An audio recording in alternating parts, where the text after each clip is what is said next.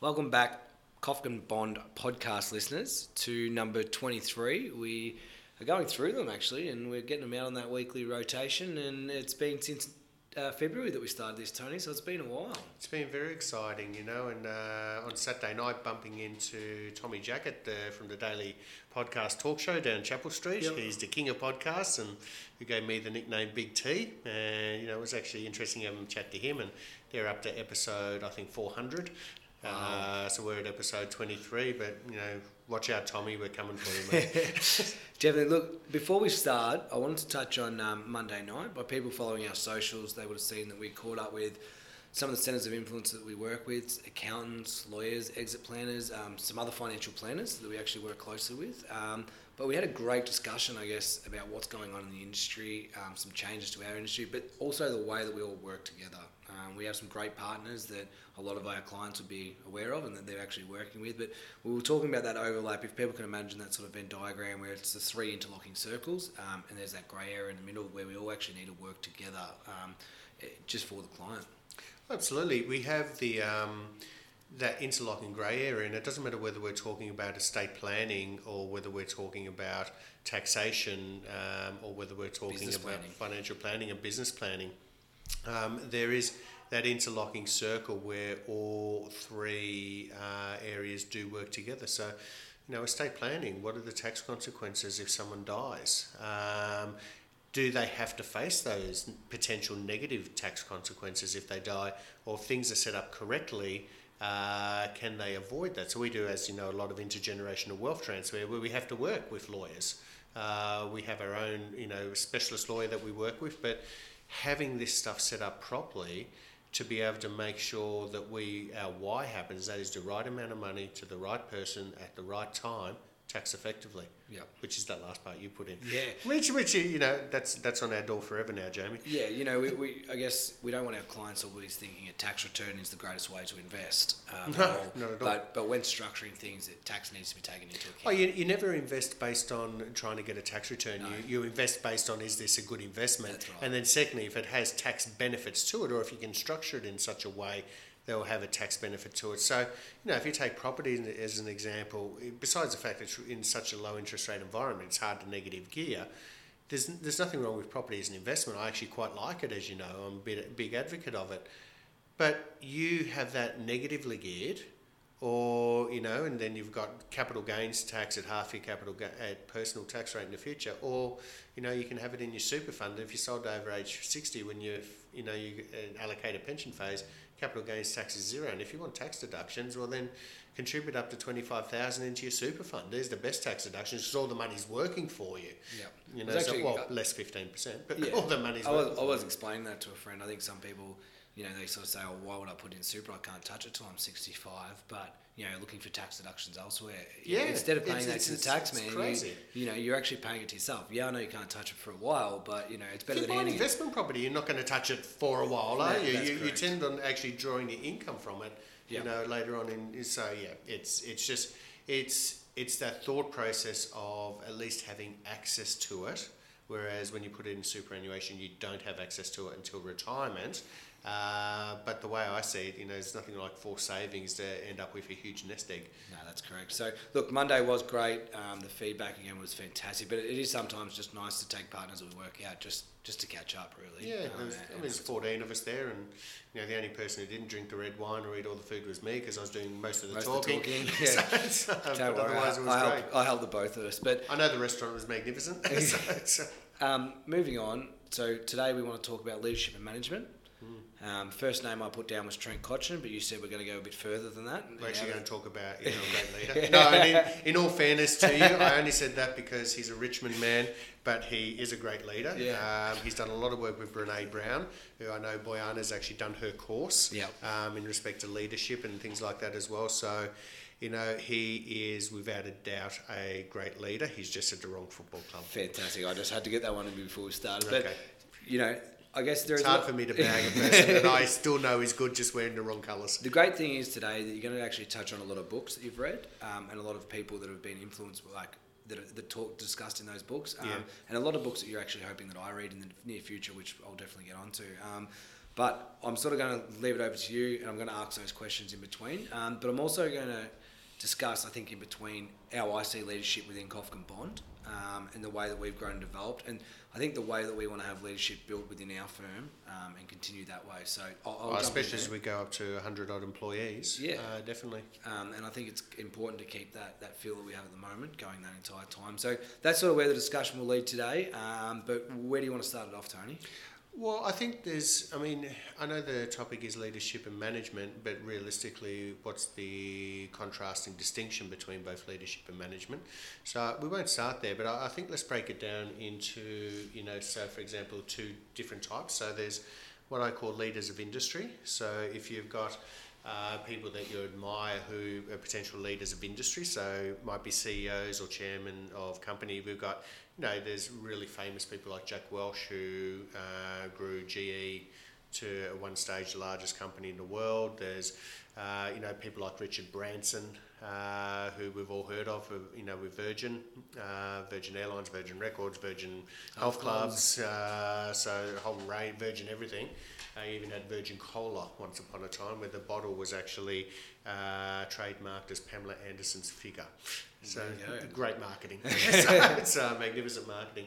And then of course there's leaders of people, and my, as you know, somebody who I greatly admire, even you could say have a crush on, but Oprah Winfrey, as a leader of people, just outstanding. And these people, when you have great leaders of people who have come from, basically, if you think of her age, where she's come from, being an African-American female, survivor of sexual abuse, to be the most amazing and inspirational leader of people is just mind-blowing. So I think there's two distinctions there, leader of industry versus leader of people. Yeah, and so when did you start to focus on these people and study those different types, and where did you get where did Oprah first come across, and where did you start to sort of really get engaged there?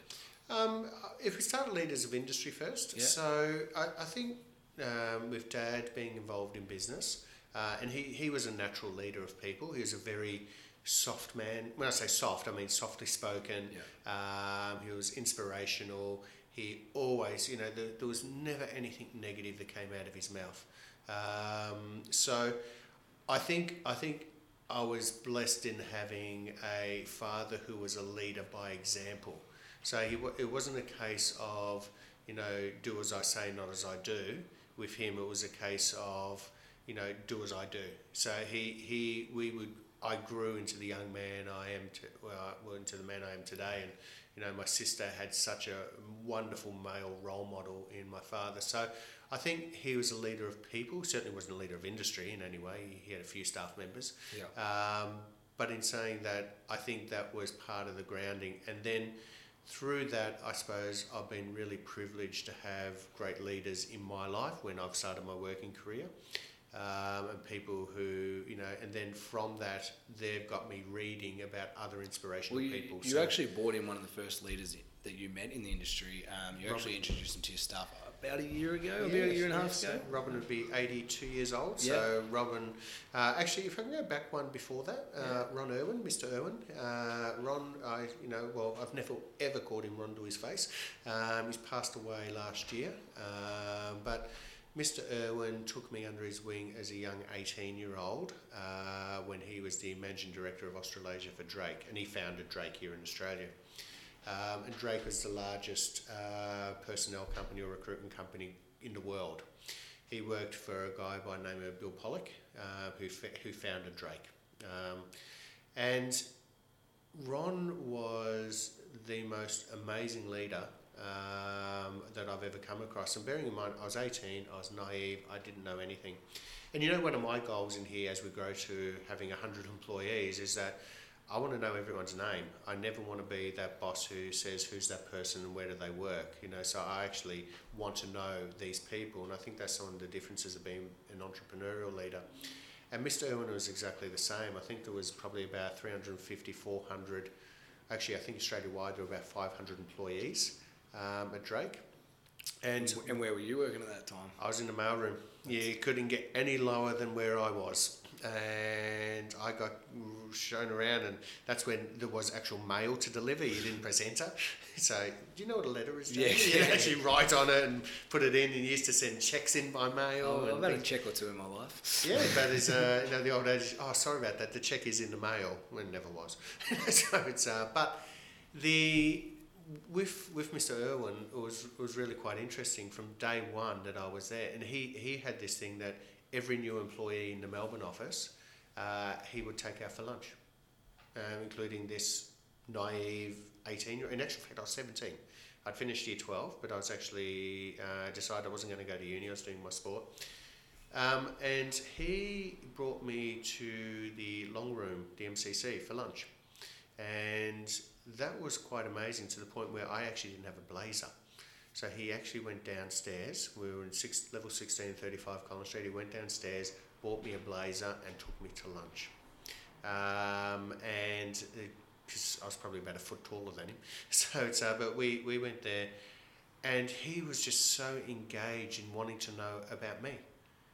And geez, it's get someone who likes to talk about themselves, including me. You just never shut up. He wanted to know about my sporting background and what my desires are, and what my goals are, and what I wanted to do, and what my dreams were, and what my passions were, and that engaged. And I started speaking about sport. He loved sport at the time. Drake was sponsoring Melbourne Football Club. They were also sponsoring the swimming mean machine, which I did have a crack at the year after.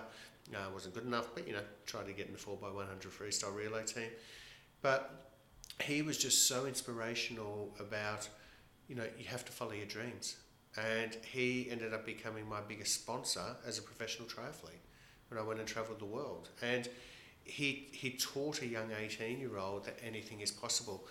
And when you're 18, my father would have been saying the exact same stuff. I just never listened to him. But when Mr. Irwin was saying it, he was just absolutely amazing. So I was blessed to have him as my first real boss. Yeah. And I didn't report to him by any means, but he was just this wonderful human.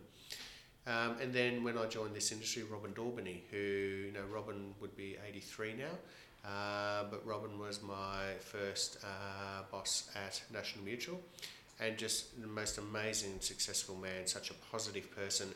And you just couldn't, he was my inspiration to start reading. The first book, actually, Mr. Irwin gave me a book, Think and Grow Rich by Napoleon Hill. Pretty much the first book that I give to everyone when they start work here.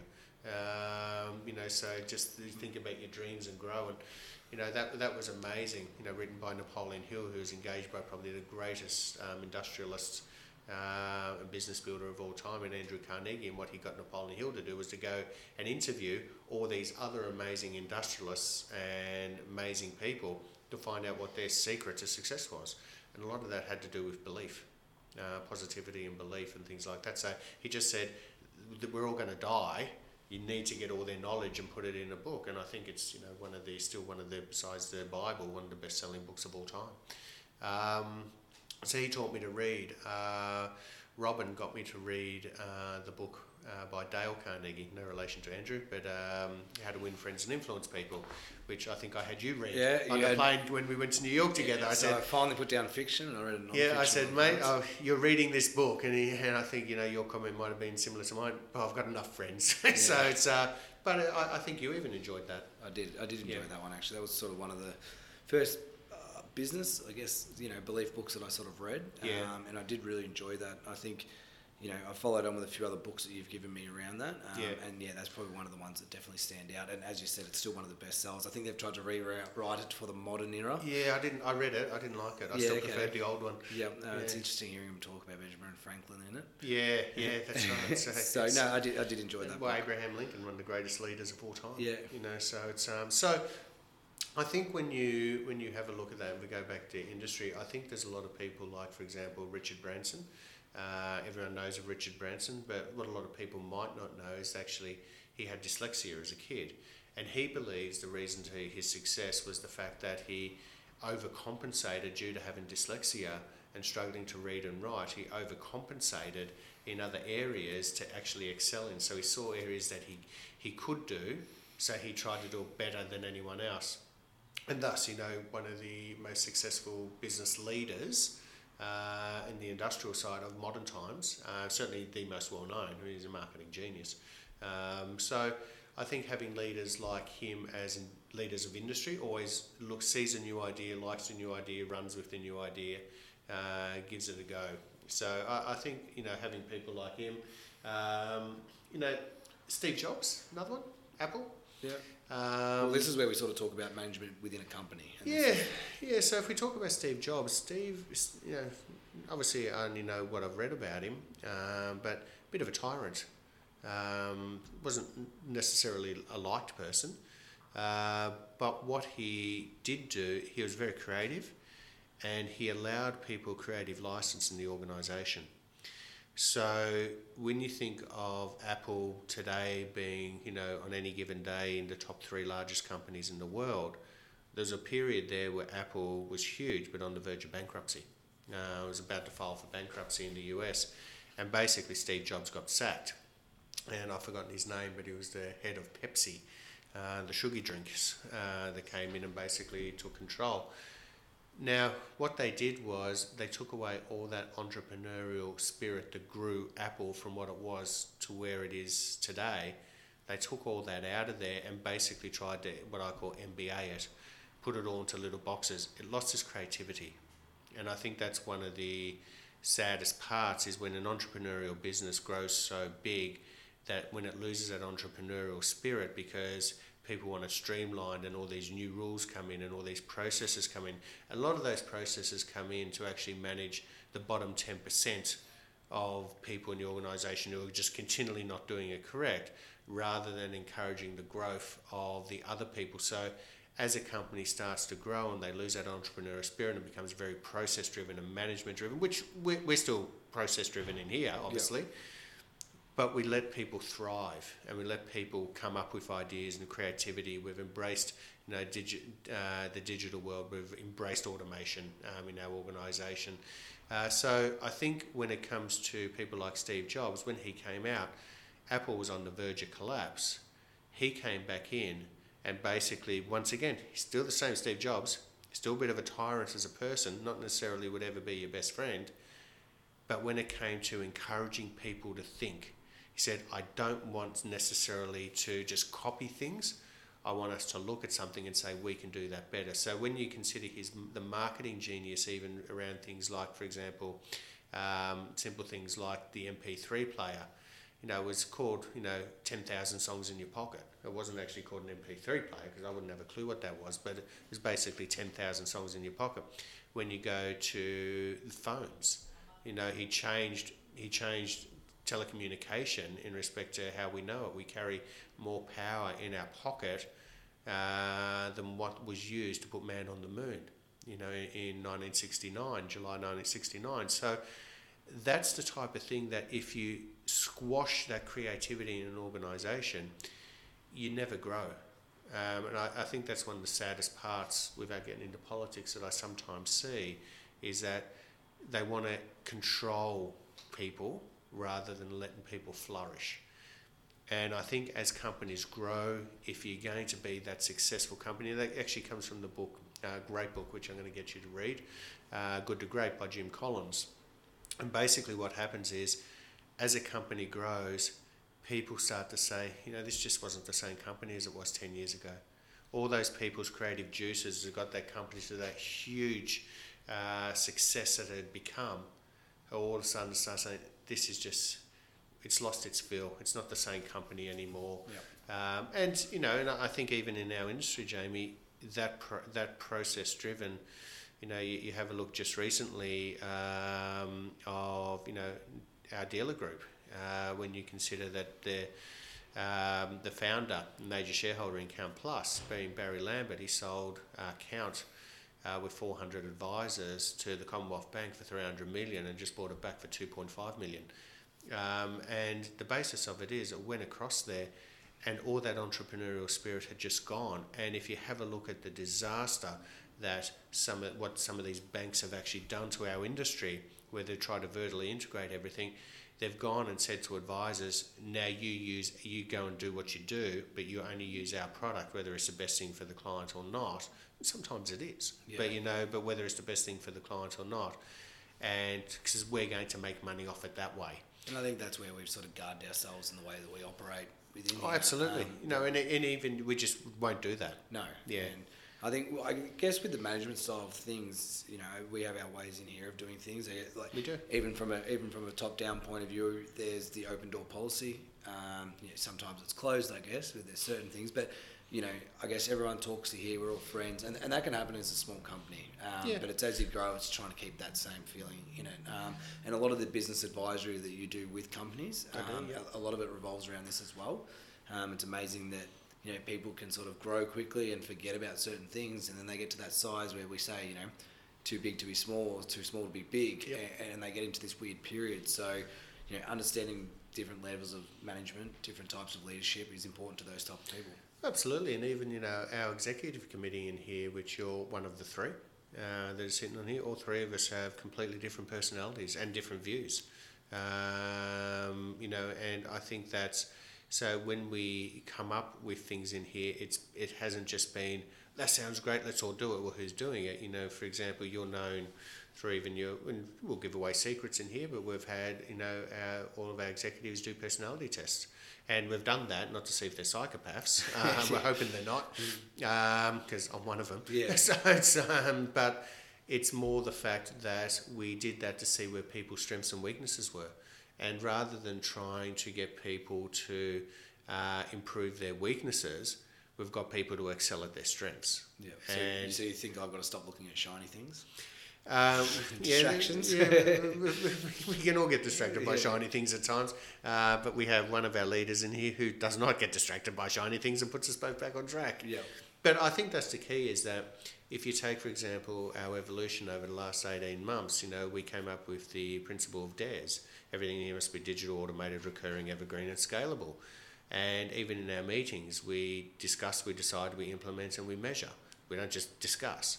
And I think that's one of the keys is, so for example, we can have a project, but you will champion that project. That's your job, and you will report to us each week of where we're at. And as a result, our digital platform is now up and running. We're getting sign-off on another part of our digital service program at the moment. So, with legals. And it's basically a case of none of that would have been done if we all had the same personality. We all excel at our strengths, and we really support our strengths. And so, in other words, we might be a growing organisation. As a growing organisation, we keep a tight eye on cash flow. We're upgrading our offices. We're going to have a look at the new build today. Yeah, putting the hard hats on today. I have to put the hard hat on to go and have a look at it. So it's but. That's all exciting stuff, but it can't be done if all you do is discuss. So you actually, it's still, as an entrepreneurial business, you still need people to actually implement things. And that's where, I know I work really well with clients, so I do that. In respect to running the day-to-day operation of the business, and that's your role. You do that. You take on the big projects and you're the implementer, and then you'll follow up with whoever needs to be followed up on. And, so we all have our strengths and our weaknesses, but you don't necessarily try to improve your weaknesses, you work on your strengths. Yeah. I learned that through sport, that through sport. You hate running, so you're good at actually finding spots out in the open in the football field. There's plenty of shortcuts to find out there. Tony, before we finish, the last thing, it was actually interesting, we had a new staff member today and we went around 3 things about ourselves, but I want to put a bit of a different one on you. 3 books for listeners to read. What would you be your top 3 in regards to leadership and management? I know you've read a lot, but let's have 3. In management or 3 books in general? General. Okay, so as you know, I don't read fiction, so it's my imagination goes wild enough as it is without having to read about a book. So it's reading a book. But I think for people who own businesses, whether they're managing half a dozen people or managing 400 people, or one of our clients 1,500, I think the book Good to Great by Jim Collins is a magnificent book. Even as a small business, I think you learn so much about a small business that wants to grow. I think that is a magnificent book to read. Obviously, Napoleon Hill's Think and Grow Rich. It's just an all-time classic. Yep. It's for me that is just an absolute all-time classic. How to Win Friends and Influence People. They were the first 2 books I was ever given to read. I think they are magnificent, but I also think And you might remember his name because I gave it a book to all the staff in here, but I've forgotten the name of the author. Guide? The Traveller's Guide. I can't remember the author either. What's the author's name? We'll have to put it on the link if that's okay, Willard, in our podcast. But I thought The Traveller's Guide was a great book. I thought that was a really inspirational book. I'm reading 2 books at the moment by Robert Greene, which are also tremendous. One is called Seduction. Sure it's not fiction? No, so it's actually more about how people's brains work. So it's people's brains work, and it gives real life examples.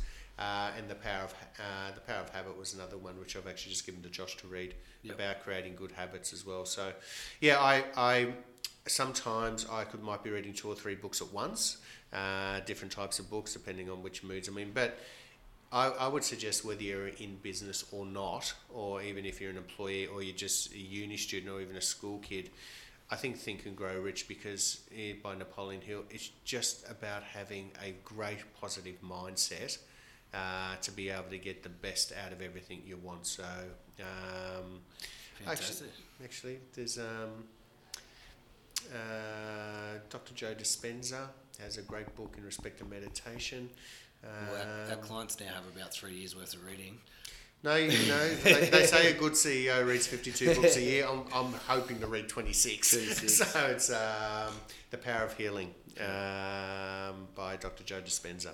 Really good book. Pretty heavy book, but a really good one. The Robert Greene books, they are heavy in detail.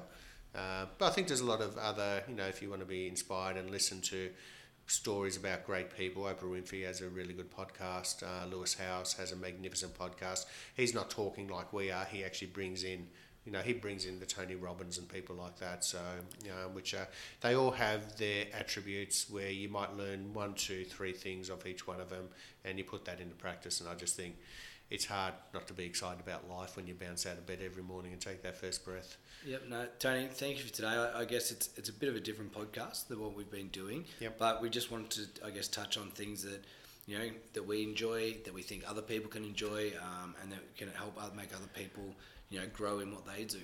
Yep. Some of it's not going to work for people, some of it might. So we just thought we'd change it up in that regard. So thank you very much for your time today. Wonderful, and thank you for asking me questions about things I'm very passionate about. It makes it life very easy. Thank you.